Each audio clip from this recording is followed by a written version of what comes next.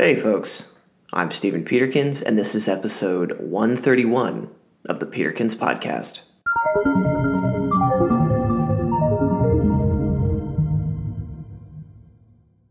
Today, we're going to talk about staying focused.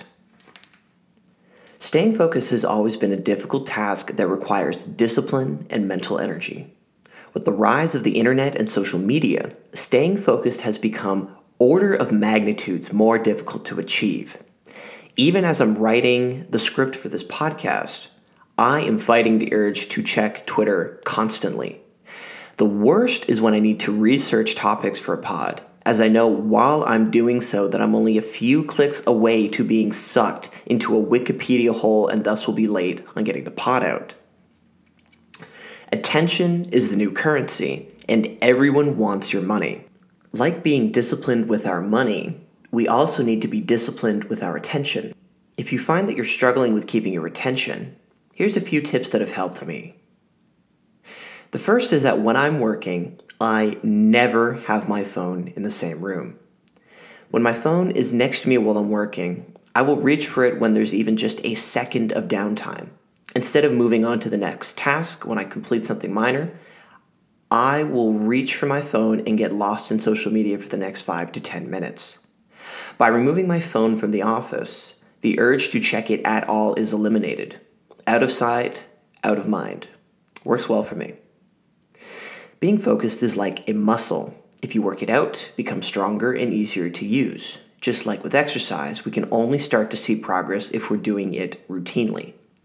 During our day, we need to explicitly practice focusing on a task at hand and committing to it.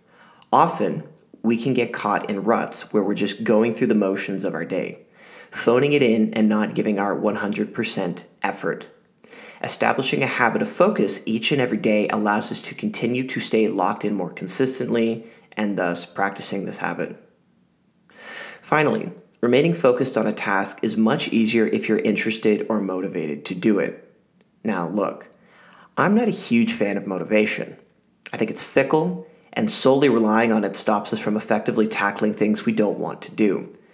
However, if we're forcing ourselves to do the majority of our tasks, that's a not so subtle indicator that we might need to make a change in our lives.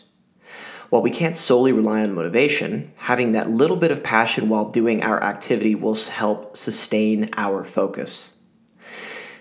In the age of distraction, focus is one of the major differentiators of success. Those who are able to concentrate and filter out the distractions are in a better position to see their venture succeed.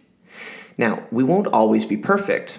After all, our focus is fighting against billion-dollar corporations who want our time and attention. However, being mindful of our attention and creating habits of focus will help keep us in control of our time and thus our life. Thanks for listening, and I'll talk to you later.